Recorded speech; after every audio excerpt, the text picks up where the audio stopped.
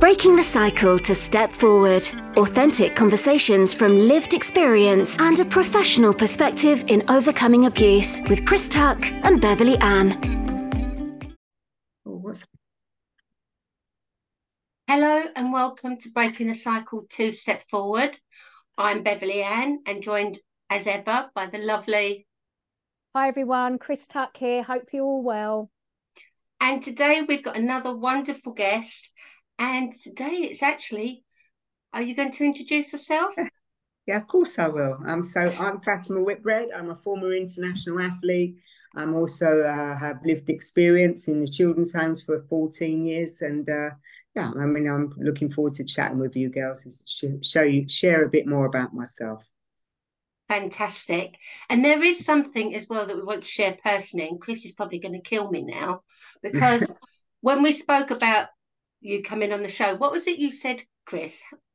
Who was it who inspired you? Idol when I was growing up, because I used to do a lot of running to get my anger out of my system.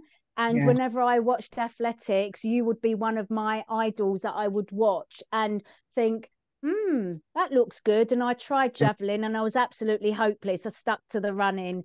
You stabbed yourself in the foot, did you? No, what I did, I went to throw it, and instead of going anywhere, it just went, ooh, duh. Yeah, there's a lot more to it, though, Chris, isn't there? It's not until you pick up a javelin you realise actually it's one of the most beautiful events that you can watch in the stadium from all around the stadium, aesthetically. But at the same time, it's one of the most technical events, so it's much harder. Anything that's done to perfection looks easy. But believe you me, there's a lot of hard work that goes into that. And you made it look easy. Thanks, Bev. Carry on.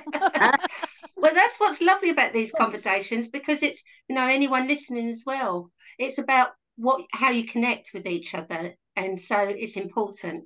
So Fatima, would you like to just go back and, for some of the listeners who don't know, just give us a little bit of a run through about your childhood and how you came through to adulthood? Yes, well, I was abandoned as a baby, and some would say left to die in a flat in London. And a neighbour had heard a baby crying for a couple of days, but hadn't seen anybody come or go to the flat. So she called the police, who then in turn came and banged the door down and rescued the baby, which was myself. I then spent the next 6 months in hospital, recovering from malnutrition and nappy rash. And then during that period, I was made a ward of court through Hackney Borough Council. And I spent the next 14 years of my life in children's homes. So it's quite a long time to be incarcerated in care. But at the same time, obviously, I never had anybody explain anything to me. And back in the 60s, it's always it was quite bleak to what the times are now. And it was a long old time, 14 years in the care system. Yes, and that's something I can equate with you, as in, because I was under court order through Bromley Council. So, but I was 4 when I went in, and I had siblings as well. Right. I went to 2 different children's homes and was fostered. And I will say, even though it is challenging, for me, it was the best thing, because the choice of being at home was toxic. It was awful and it wasn't good. But for yourself, Fatima, do you have a home, growing up out of that experience, that was one of your best, or one that... If you ask me now, would I change anything about my childhood? I would say maybe a couple of things. All right, so obviously the sexual abuse and the sheer abandonment and trauma, emotional trauma that it left me with. And for a lot of children, that's always very hard to process, particularly from a very young age. So even now, I mean, I wouldn't say I'm over it. We all have to learn to deal with it and learn to how to do the healing. And I often used to take the young Fatima by the hand even today, and I'll say to her, come on, you're fine, I've got you, you're safe now. And that is so important to understand, that as we get older, we have that responsibility ourselves to heal. And even though our primary care years, and I felt these were stolen from me to a certain extent, And the trauma that I lived through, not just my own, but also the other children in the care system. There were somewhat 25 kids in the first children's home, and that's hard because you've got everyone crying for mummy and wanting to, why is it we're left here? We're all sort of nothing was ever explained to me. Nobody ever said, your mummy's going to be visiting, or you had a special cards or birthday visits. There was nothing to indicate that I had a family out there. So it was quite a shock to me. I mean, when being told, that at the age of 5, I was called by the house matron to say, Fatima, 9 o'clock tomorrow morning, be outside downstairs by the front door. Your mother is coming to take you to a new children's home with your child care officer to be with your half brother and sister. Wow. Wow, that's a lot, for a 5-year-old, because I mean, this was my home. I started to worry all night, thinking, why am I leaving the place I know? And this is my friends and they're my family. And, what's going to happen to me? I was already panicking anyway, because at 5, you start to, you pick up vibration. You definitely can have a very good intuition about what's going on around you. And, it was just, none of it felt right to me, from the words they go. And I can remember, like a lot of the children, we used to play in the front room, and we used to watch anybody coming in and out of the driveway. And I always used to say, is that my mummy coming to get me? Yeah. I mean, this is the thing with children. They have their own perception, how they deal with life to get them through. And, for a lot of young kids, I mean, it's very difficult to process anything like that. Unless they're actually sat down and sort of given, some sort of huddle and understanding that why they're there and reassurance. It's just very difficult. And it's going back to the children home days, it's amazing when I look back as an adult and hearing you speak and other people, you just accepted it. You don't know any different. You just accepted. And to have your name called out and being told this is going to happen, that was the norm, wasn't it? Oh, yeah. I mean, there was 25 children in that home. And I always remember there was always massive queues for the bathroom. I mean, if you weren't smart enough to get in the front of the queue when it was bath day, then you'd got at the end of the queue, then you were unfortunate. It was cold, murky, mucky water. And you soon learn to swim or sink, as it were. But nevertheless, there was a lot of young children walking around, sleepwalking, basically, because they were all just emotional, traumatized, and I found it really difficult in some respects to get above that. And that made it a lot harder, because worst you could have perhaps have got on, which you see residentials today at maximum, sometimes 4 children in a home. It's so different. It's more homely than having large numbers, and kids coming and going all the time. Starting point all the same, very emotionally, wetting the beds, rocking themselves to sleep, crying themselves to sleep. And that's just very tough to deal with, because it kicks you off every time. And I did learn how to deal with it, because I was very fortunate with having an auntie in my second home, Auntie Ray, and I don't know if you've heard me speak of Auntie Ray. She was a 72-hour lady, and she was a Cockney girl, and we used to call her the tickle monster, because Auntie Ray would always get us up in the morning by tickling us. So I always used to lay under the bed sheets and hide under there, and I'd just wait there until she came and tickled me. So it's just as well she did, Beverly. I'd still be there now. Yeah. And she humanized us kids, yes. And that was what's so important, to have that bright shining star in your life, somebody who you can connect to. For young people, that's key. That's having a good role model, somebody they can look up to, they know who's seen them and got them, and understands them, they values and understands what that child's going through, because it makes a huge difference to that child's life moving forward.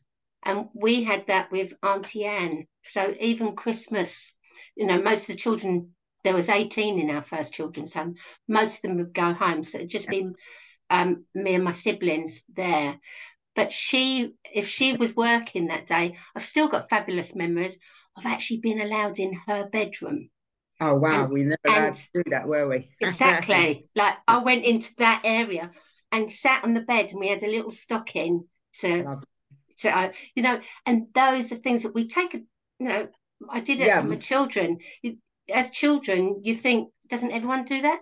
No, Well, you don't in care most homes. conventional families, most conventional families, I mean, yeah, it was called unconditional love, and what they children are, they have the privilege of having the attention of mum and dad all the time, and it's lovely. That's what it should be for our children, and they get the unconditional love, as I say, and they get the support through their primary care years, and through their education, through their friendships.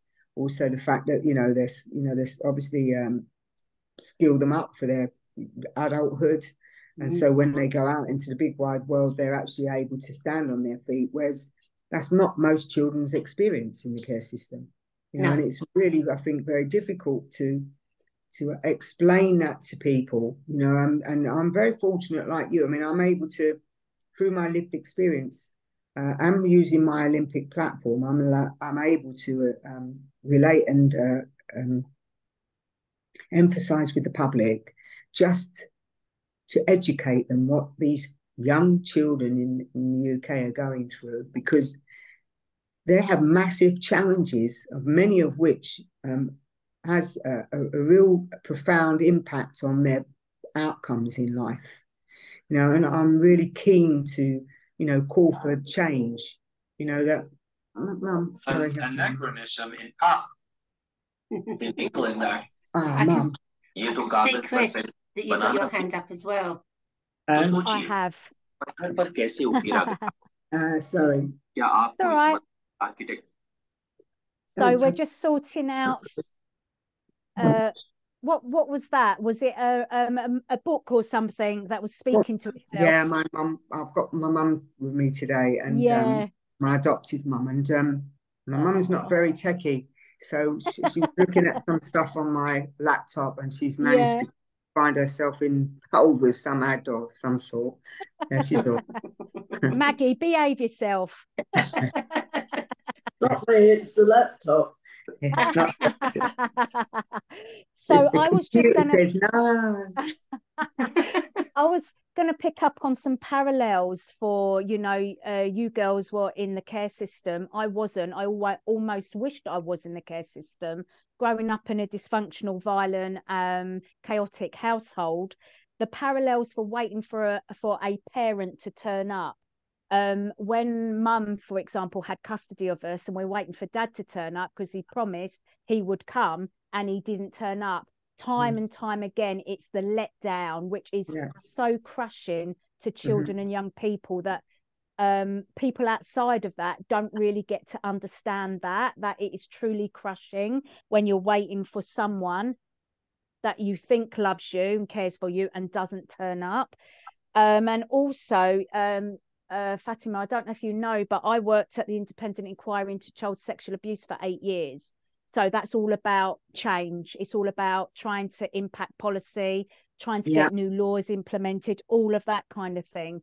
And when we did like the public hearings into sexual abuse and abuse in general within children's homes, it broke my flipping heart about how many children were not only harmed further, but were let down, and even to this day are still being abused within those kind of environments, those institutional environments. And that is what we are here collectively doing, is raising awareness that it's, one, it's going on, two, it's prevalent, and three, it's not okay, and having that one person, as you said, your auntie Fatima, and Beverly had an auntie. I had that one person in my life when I was 15 that helped me on the right road. If she hadn't stepped in and was my shining light, I don't know how my life would have turned out. But she helped me get into education. She helped me sort out my housing situation. And that got me, it wasn't easy, as we all know, but that got me on my road. So it's really important that every single child and young person has that one person in their lives that can help. Role models, so important. The role model is so important. And what really annoys me, there's a couple of things here, right? We know that there's 4.2 million families that are living in poverty as we speak, and the food banks, 800,000 families on the food banks. I mean, this era, this time in our lifetime, there should never really be that many people suffering, and of course the 33% of all councils are seeing a weekly increase of children coming into the care system. So that's no surprise, is it, with austerity as it is? And of course 33%, this is where I'm getting to my point, 33% of under 20-year-olds, all of under 20-year-olds who are incarcerated are from the care system. And that's largely due because they're being groomed. Most of them are being groomed by the undesirables to do their dirty work. And these young carers, the young children, they're the ones that are, sorry, because somebody's trying to ring me, and that's modern technology for you as well, isn't it? Yeah. We're authentic here. We go with the flow.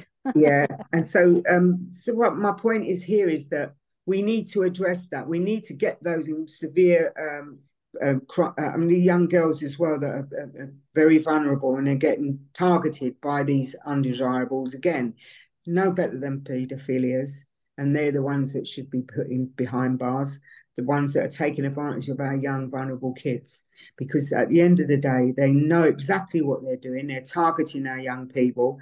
A lot of our young children need more. This is where Fatima's UK campaign is coming into play, because one of the things that I want to introduce is what I call the power of sport, or the power of arts, and where we work in collaboration with partnerships to bring in, I'm working with the Premier League at the moment with this CEO of Safeguarding, to bring some important projects together for our young people, so they have a sense of belonging somewhere, so they can go on a weekly basis, do sport, learn about life skills, connecting, work, fulfilling their, making it, giving them potential, and giving them a sense of fulfillment and confidence, and also working with the local police or fire brigades in their community as well, being amongst them, so they can understand who these children are, and the children understand and build a working relationship with the police as more of a friendly face. And that I think is far kinder in building a happier lives, better communities, and a nicer kind of society.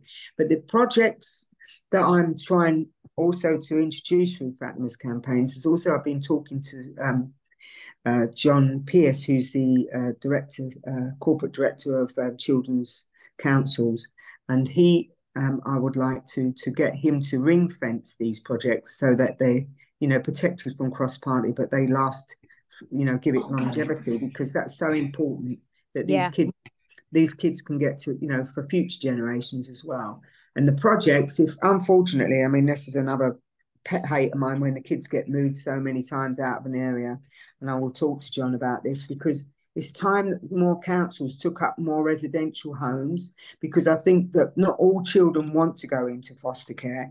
It doesn't always suit them. They might have a family, but they're in an area where they get moved out because there are not enough children's homes, where our councils need to invest more in owning their own residentials, rather than sending them across to another county or halfway down the country, way away from all their friends, from their families, or basically people that they've been with and known for a long time.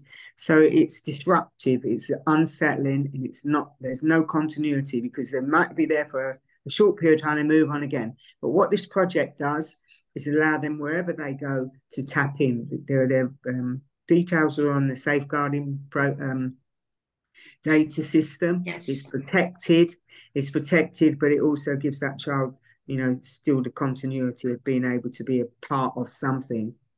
And Fatima, that's something that's really close to my heart, because, for some people listening, being in children's homes seems like the worst scenario. And for me and for my siblings, although I can't speak on their behalf of their whole experience, but for me particularly, being in care, I am proud that I was in care. I am the woman I am today because of the women, and it was mostly women, that looked after me. I remember when I was 10, being in the children's home for 6 years, very happy, was being sent home regularly, and nobody had asked any questions. So we were under court order for neglect. But unfortunately, when the police came to take us away at the age of 4, my father had already started abusing me. So I was still being sent home, but still being able to go back to a safe place. So at the age of 10, when it's suddenly like, oh, you're going to be home in time for Christmas, you're all going to be together, all 6 siblings together with your mum and dad going forward. This is going to be your forever home. For 3 nights, I had night terrors. It was like I didn't have the language to say why I didn't want to go home. No, but you were too young. Too young. But I also, there was a part of me that wanted to be part of a normal family because natural. Yeah, and the worst thing is about being in care for me, when I look back as well, is the way you get labelled. So you're as a child, as a child, you're placed in care for safety. So, but the question, I don't know if you had this, but growing up, if anyone learned that I was in care, the first question, what did you do? Yeah, exactly. Everyone sort of naturally assumes that these children are in there for, because they've been naughty, and to be honest, I mean they're in there through no fault of their own, and a lot of them have been abused physically, mentally, sexually. I was all of those, like you, and I found it very hard as well to share that with anybody, because you do get discriminated against. Back then it was. Now we look at inclusion and we look for early intervention, which is really key. But back then there was none of that. Children should be seen and not heard. It was our motto. And you daren't say anything to anybody when you were sexually abused. I mean, that living with that terror, and the fact that it's just, you feel bad that it's your fault, that there's something that's gone wrong. I mean, it's soul destroying, and it's really hard to explain that to people unless they've actually been in that situation themselves. But it's hard to looking forward now. I mean, obviously, looking at children as we are today, as I said, I think it's really key that 2 things. One, if they are going into foster care, we need to, look at 2 areas here. Firstly, we've got to be sure that those that want to do the job are doing it for the right reason, not just for the money, because it's not desirable to have children being shunted about from one place to another. This is totally unsettling and heartbreaking. And then secondly, those that have got genuine heart and they want to open their home to the love of a child, then they need to have a bit more support, especially in terms of trauma, because that is something that not everybody understands. Not everyone has experienced what trauma is about.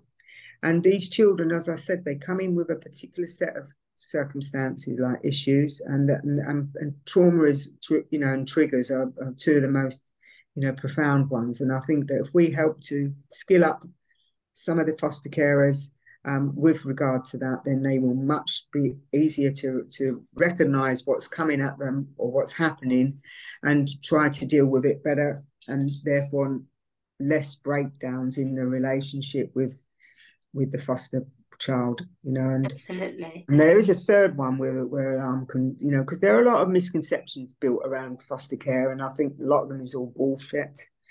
Forgive me to say it, because for one, you can, I mean, if you're single, you can still foster. 2, if you're disabled, you can still foster. 3, if you're same sex, that's fine too. They're going to be seriously vetted. All foster parents are. And the other one is, for any child that goes into care, obviously, the most important thing is to have the love and security of that family. And that means embrace that child as your own.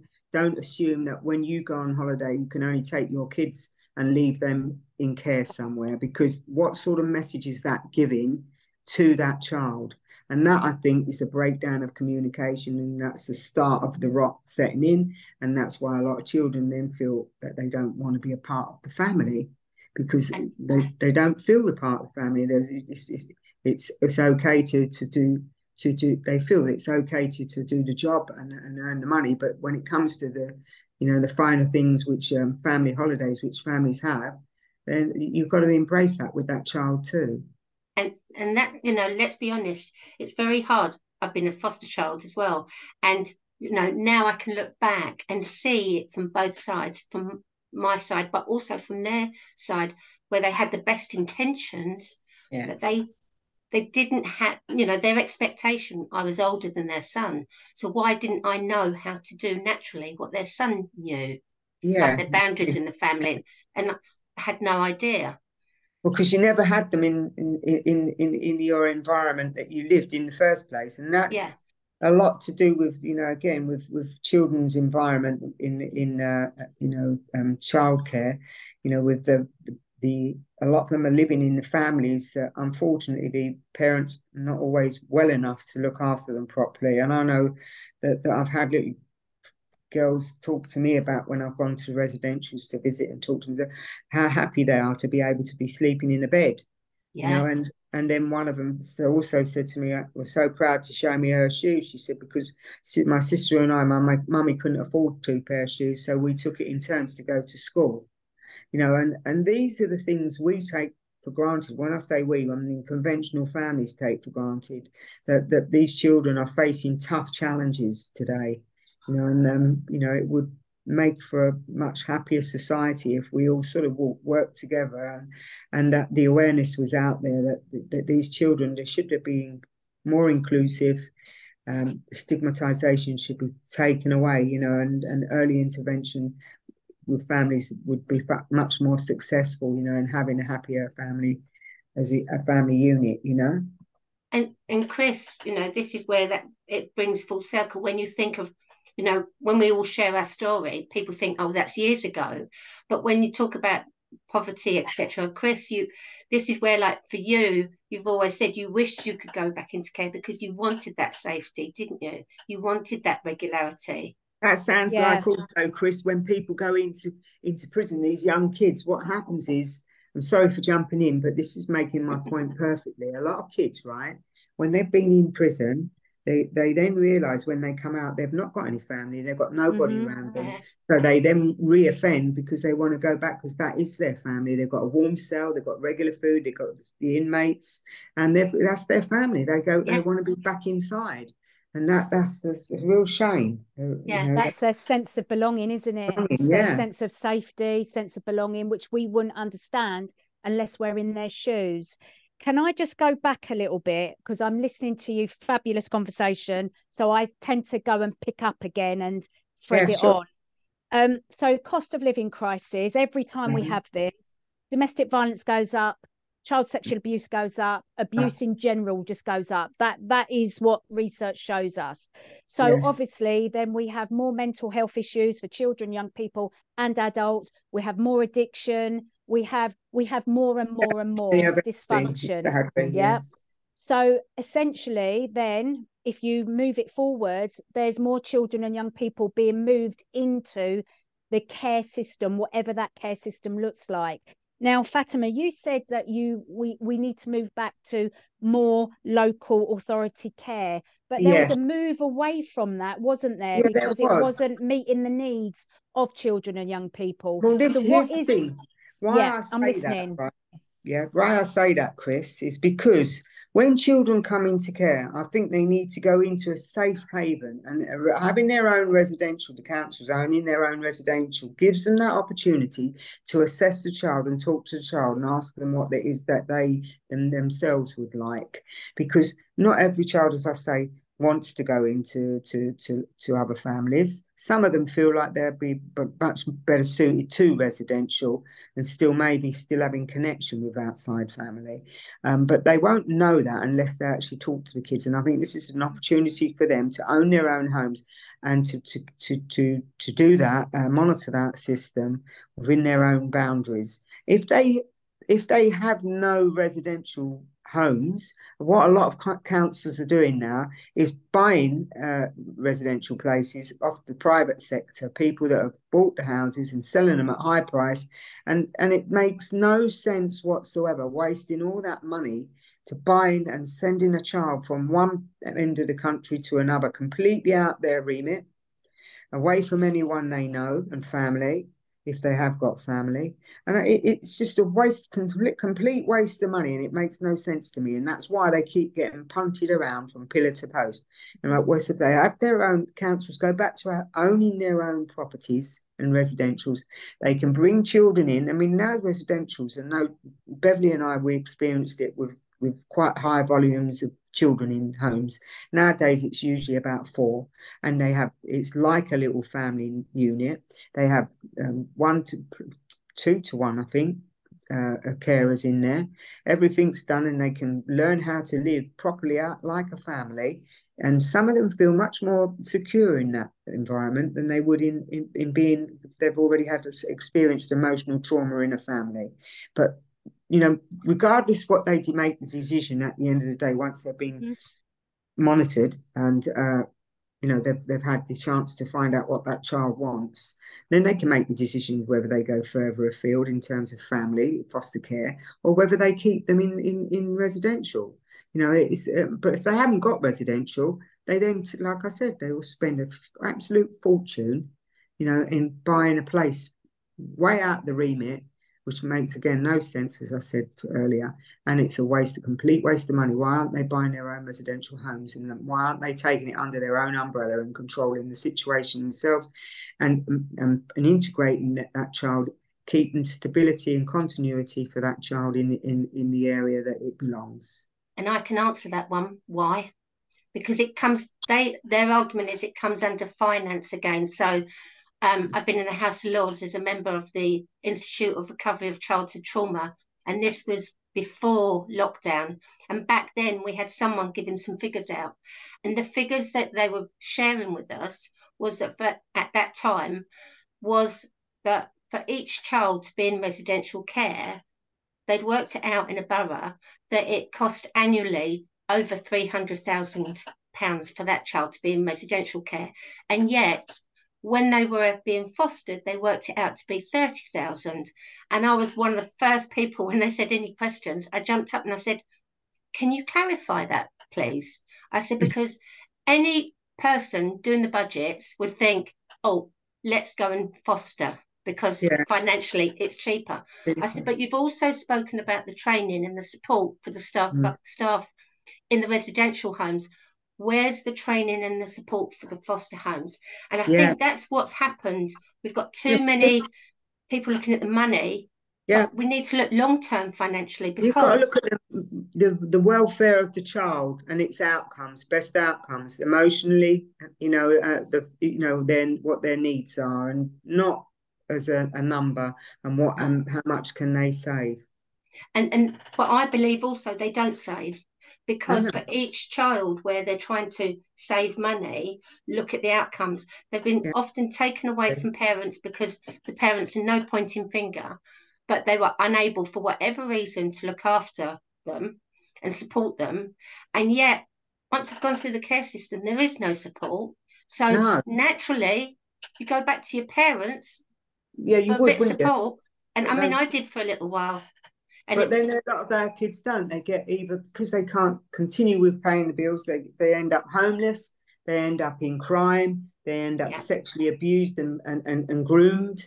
They're very vulnerable kids. They're very, I don't know. I mean, it begs to differ why they haven't got, much more clarity about the importance of,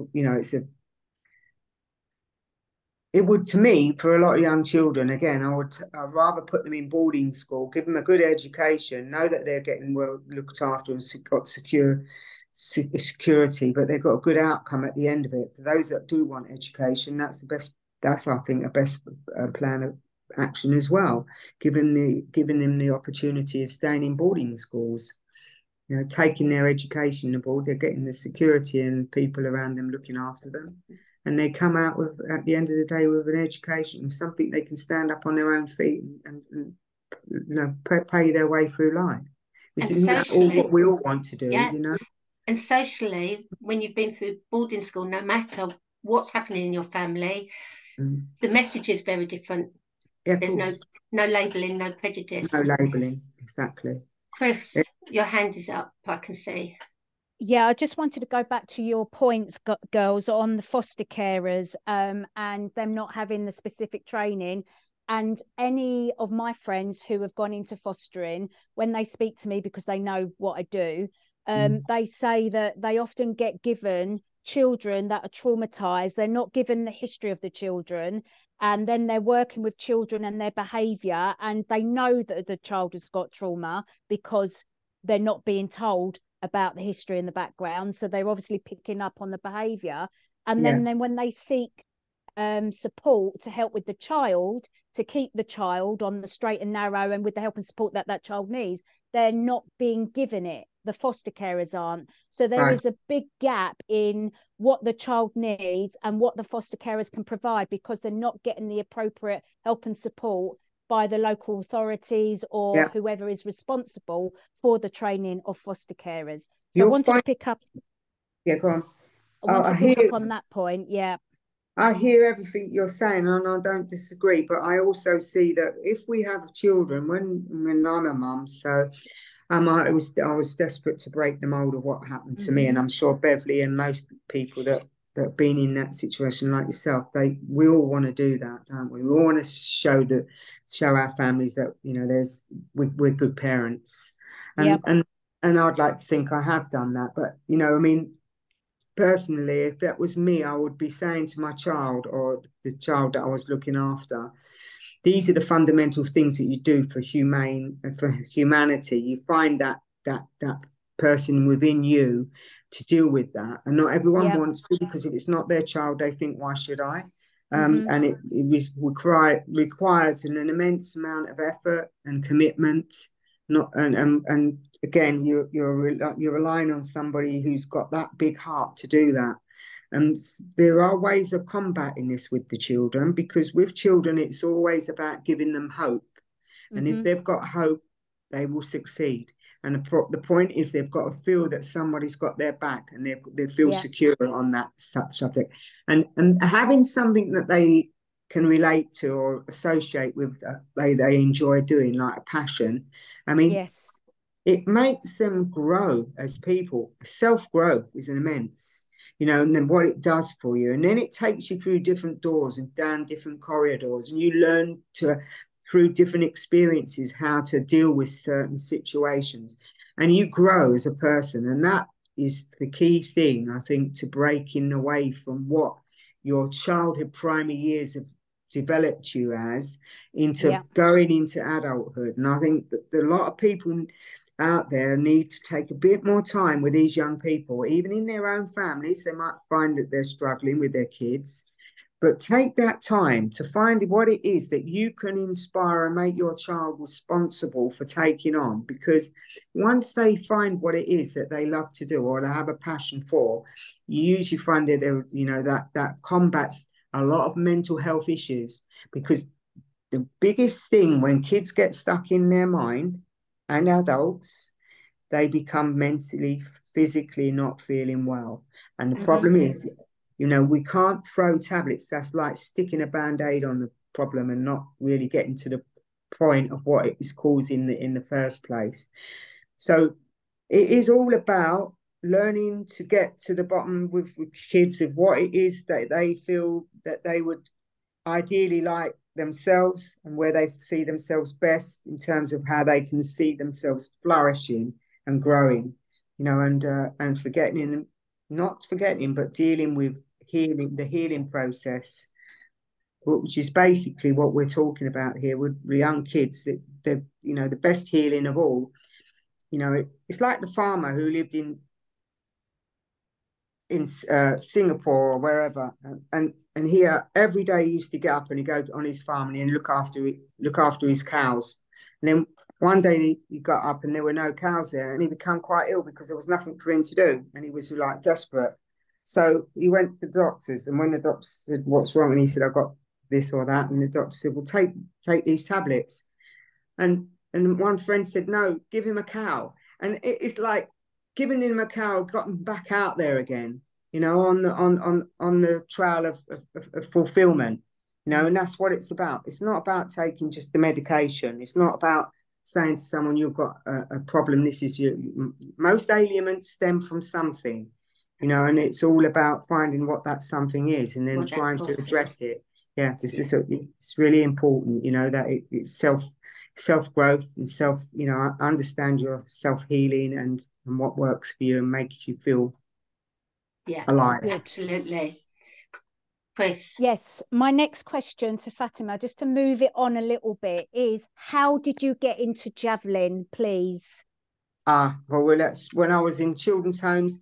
I was constantly back in the 60s. I mean, I never liked, there was a lot of discrimination. Kids of us that when we used to go to school, we were all lined up with one auntie, and then we saw our friends with their mums and dads coming out of school, the same thing. School free dinners, none of that I liked because it was discriminating. And one of the things I used to do is play penny up the wall around the back of the bike shed. And I earned my school dinner that way. And my friend who lived in the children's home around the corner, her dinner money too. And if we didn't have enough, we'd go to the corner shop and we'd ask the old fish and chip lady, have you got any old scraps? Oh, yeah. Remember that? Yeah. And she'd often throw in a few chips as well. And then I'd say, oh, have you got any pickled onions? And she'd say, go on, cheeky. She'd throw it in there and she'd go on, clear off. but I started to learn that sport was my saviour. And I enjoyed sport because it gave me a sense of fulfillment. Again, it gave me a respect from my peers and my teachers. Instead of being wrapped around the knuckles with the ruler or got the chalkboard rubber thrown at me for talking in classroom, often, you know, I mean, I find it a struggle to concentrate on my work because emotionally I was very disturbed. And that's what happens with children that are very disturbed emotionally. They find it difficult to concentrate. Yeah, and 100%. You know, yeah, and so, but sport gave me a sense of freedom, and I loved kicking ass around with the boys at football, you know, and showing them who's boss. I liked climbing up the biggest, hardest, difficult tree. I loved being, you know, throwing the cricket ball further than the boys in the school, you know, and it was the challenge and being looked upon as if somebody you achieving something and you were being shown respect, and that's why sport became my saviour.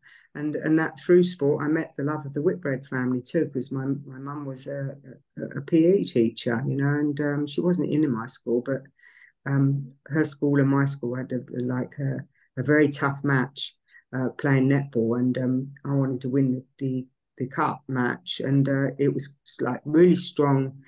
Two contested teams. It was going 11-11, 12-11, 12 all. And I was raising my voice as captain, trying to motivate my team. And the whistle went and the umpire said, young lady, keep that noise down, otherwise you'll be off. And I sort of looked and I thought, who's this, you know? So anyway, you do. Kids live in the homes. You're feisty. You've got to fight for your life all the time, right? Yeah. Yeah. So when it was going 12 or 13, or, you know, and then I started making a noise. Back then, I mean, nowadays they'd call us motivators. Yeah. And back then they call us pain in the ass, yeah? So the whistle went again and she said, I told you once before, if I've got to tell you again, you'll be off. And I kind of sort of muttered, and her team captain said, Fats, she's really strict, be careful. Anyway, end of the match, we won, and that was great. Yay. Then my friend, not that she remembers that match at all. Yeah.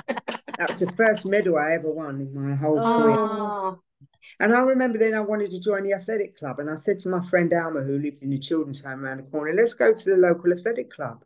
And of course it was from there on. I said, we walked 5 miles. I think we pocketed the bus money, probably got sweets or something like that. And Alma went off to the sprinters when we got there, and I saw this tall blonde boy throwing what looked like a spear, and I thought, oh, he's nice, I'll go over there. And of course,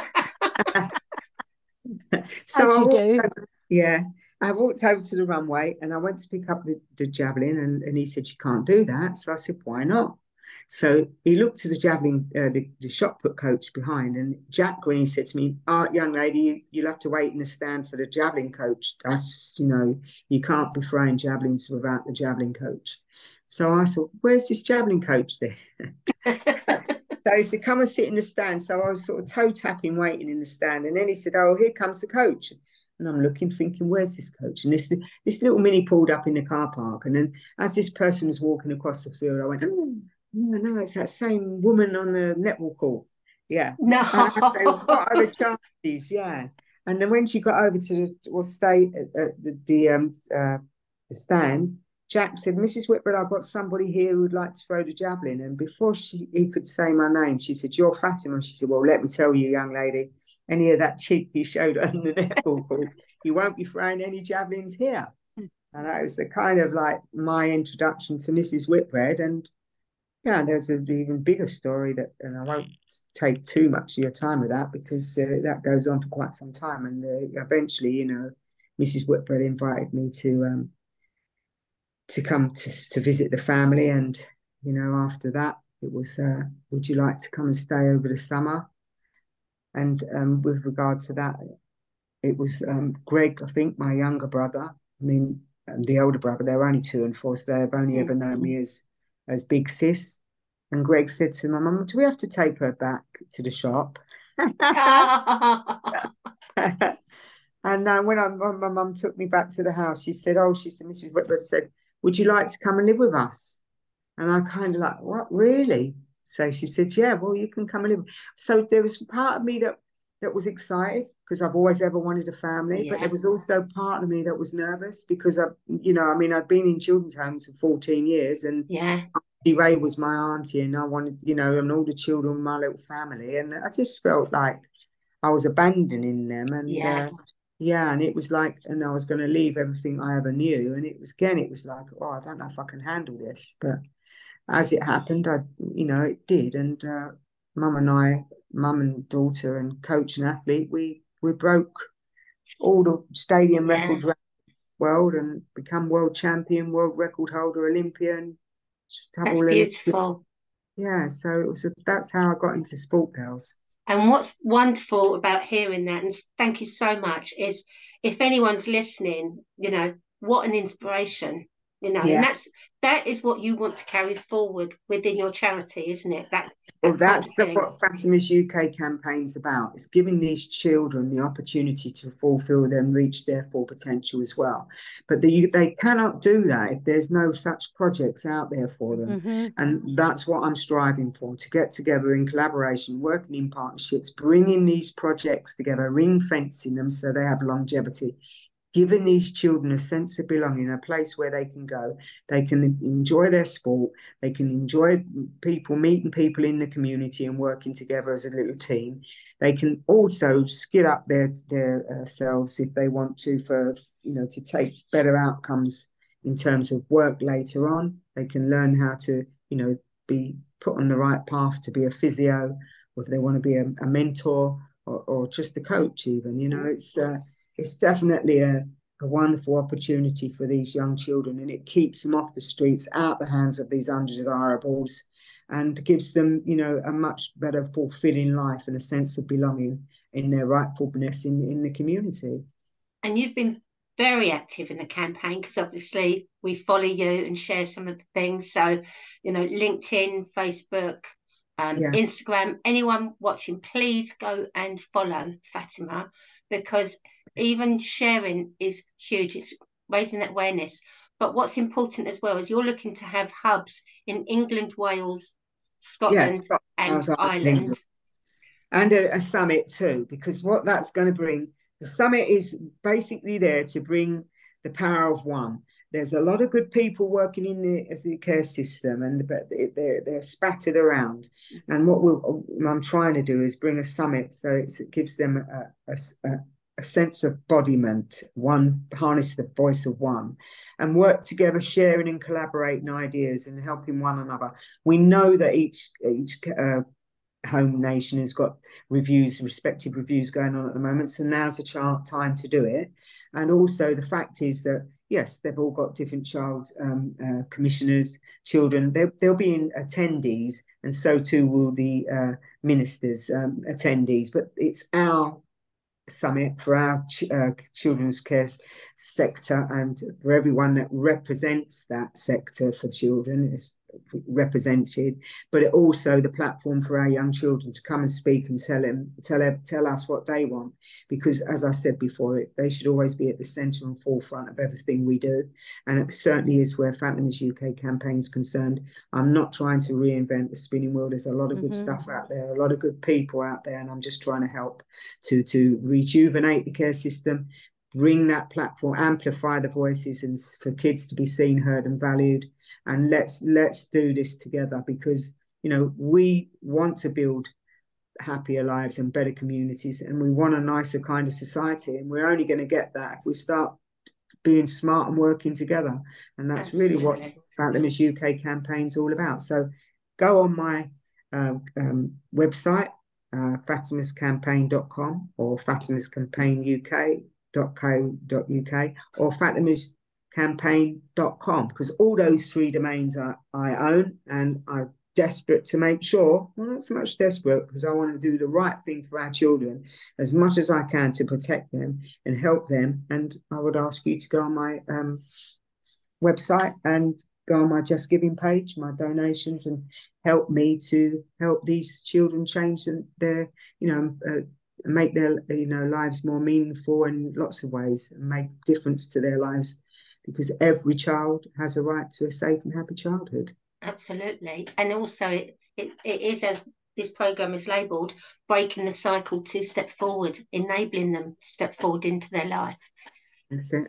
So do you have an idea of when that summit's going to come about, Fatima? I'm looking to bring that about for next autumn, this time next year. Yeah. I mean, okay. I'm working hard with Rachel D'Souza's office, and also in partnership with Action for Children as well, who I'm an ambassador, and working together with them. And so in collaboration, we're going to strategize. We're at that stage of strategizing now, and hopefully I've already done a lot of work talking to the 4 nations. I've been quite busy with my campaign, spoken to a lot of people, Scotland, Wales, Ireland, and of course England. So yeah, I mean, the WHO cares, and the Promise in Scotland are wonderful. In Ireland, Mr. O'Gorman, and also with the Welsh. I've been talking with Rachel Thomas, and I just do believe, it's time. We're ready. We need change. We need to rejuvenate and breathe fresh air into the care system. The people that work in there, as I said, there's a lot of very good people, and they need this hope as much as our children. Absolutely. And the only way to bring change is to make change. And that's what I'm trying to do. So get behind me, everyone, and make sure that we stick together and work together, because I think the outcomes will be far greater for our children. Thank you. And that ties it in nicely, because it is coming to the end, I'm afraid to say. I know I always am the bearer of bad news, not bad time, but keeping in with time. Yeah. Chris, what's your last thoughts before we go to Fatima about today? Anything you want to... sorry, but I'm batting you to the side on this one, because I want to ask one more question. Fatima, you said sport was your saviour. It was my saviour as well, and I do fitness as a living now. That's what I do. It gave you a sense of freedom, yeah?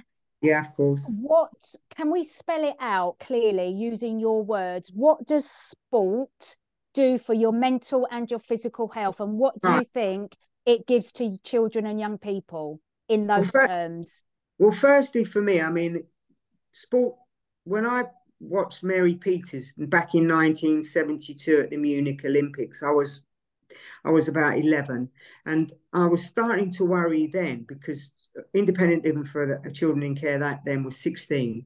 So I was already worried, because all I ever got told was, oh, you'll amount to nothing, and you're going to end up in the ball schools in London, and it's all about marijuana and prostitution, and you'll end up on the streets. So I started worrying, and sport was, that's something I love to do. And when I saw Mary Peters win the Munich Olympics, I realised this could be something I could do. I could be self-financing them. I got carried away. I thought, I'm going to have a lovely big mansion and cars. Well, we all can dream. You can dream. And dreams are good, right? Yeah, they are. But here's the thing. If I want to get physically fit, I will go to the gym. Mm-hmm. And and you train your muscles. So why can't you train your muscles in your Yeah. brain? The thing is, the mind and the body, as an athlete, I've always known it works together as one. Yeah, all right? 100%. Right. So if it's not in the computer, you can't punch it out the computer. So what I'm saying to you is the mind and the body acts as one. And I call that the wholesome. Yeah. Yes. Now, and that's so important. We look after the wholesome, because it's going to serve us for the rest of our lives. So why wouldn't you look after it? Because at the Yeah. end of the day, none of us, we're all evolving all the time, and none of us can live in a little construct of being that child that was in our pre-primary care years. It will do nothing for us to do that, and we have a responsibility to ourselves to do the healing, and so that we give ourselves the best life chances. And that means mental health issues as well, because I've suffered like everybody else. Mm-hmm. And I've learned to have to deal with them, and I've had to educate myself and move on from what I was when I was a young Fatima. As I said, I take her by the hand, I'll look at her in the mirror and I'll say, I've got you, don't worry, I'm going to look after you, you're all right now, you're safe. Yeah. And that's so important, that you start to take that responsibility on, because even though it's not your fault you ended in the situation you were in, it is our responsibility to do the healing work as we get older. Mm-hmm. And you want to do it because your mental health, now a lot of kids in the care system, by the time, I think it's about 27% of children, or maybe higher than that, have mental health issues by the time they're 14. Yeah. And that's quite a lot. And let's be frank, the age of 14 in the care system is old by experience. Well, you're 3/4 of the way through your life, because you're out at 18, you know. Yeah. So in life terms, I mean, that's a huge, a mantle for any child to carry, going into adulthood and being independent. And most average families, conventional families, kids stay in their family home up until 25. Later now, because a lot of them can't get, because of austerity, can't get on the foot on the ladder, between 25 and 30. And that's a massive change between 18 to 25 and 30, mm-hmm. a massive growth spurt, and and skills that those children in a safe family environment get to those children that are not, the experiencing that. So I urge you to think about this, how important it is. If you want to try and help children, you can't give them what, as a carer. But what you can do is, and we should think about this, is of having what we call a forever friend. We should be vetting people that would like to be a friend of a child, a care leaver, to be there for them throughout their years. So even if basic things like filling out gas bills, or, they've got a problem at work, or they just want to have a talk, because a lot of our kids, unfortunately, even on Christmas Day, are going to be sat alone on their own. Yeah. It's not going to have Christmas like we know most conventional families have. These children, it's not the case. Well, so Chris and I both know what it's like to spend Christmas at 16 living on our own. Yeah. Well, there you go. So you are understanding where I'm coming from. So absolutely. So I think we need to look at these people out there that have got empty nest syndrome, that have had families, they've got the love, still want to be associated with the young and old go together. Yin and yang is so good, because they can learn from one another. The young keep the old young, the old keep the young wise. And I think to bring that together like that is so important. I'd like to think that these children, these young people, have got someone in their lives as a forever friend. Well, I think that's a perfect way to end. I mean, I don't know about you, but that was really emotive today. And I'm proud to say it was emotive, because it touches, and that's what this is all about. So for anyone listening, any questions, you can email us, breakingthecycle2stepforward@gmail.com. We will be putting Fatima's links in to the comments underneath the video or underneath the audio. Is there one last thing you want to say? Yeah, there's just one. I want to say a very big thank you to you girls for what you do. You do a marvellous job, and you get that message out there, and I think it's wonderful what you're doing. So thank you for what you do for our kids as well. No, thank you. And the last person I want to say thank you is to Maggie, who didn't intend to be part of the show, but she is. Hi, Maggie. Thank you, Maggie. Have you finished now? We have, thank you. Well done, well done. And thank you to people like yourself. Nice listening to all the things that Fatima was saying and yourself. Very interesting. Yeah, and it's also special people like yourself that has enabled Fatima to be the person she is today as well, be part of that. Yeah. Well, it's been a privilege and a pleasure to be her mum. Ah, well, thank you she's very a ball much. of energy. She's a ball of energy, all right. Yeah. Okay then. Okay, Bye, thank you. Maggie. Bye-bye. Bye. And thank you very much, Fatima. Yeah, thank you, girls. End the recording now. Yeah, Yeah, lovely. will When are you do. going to put it out?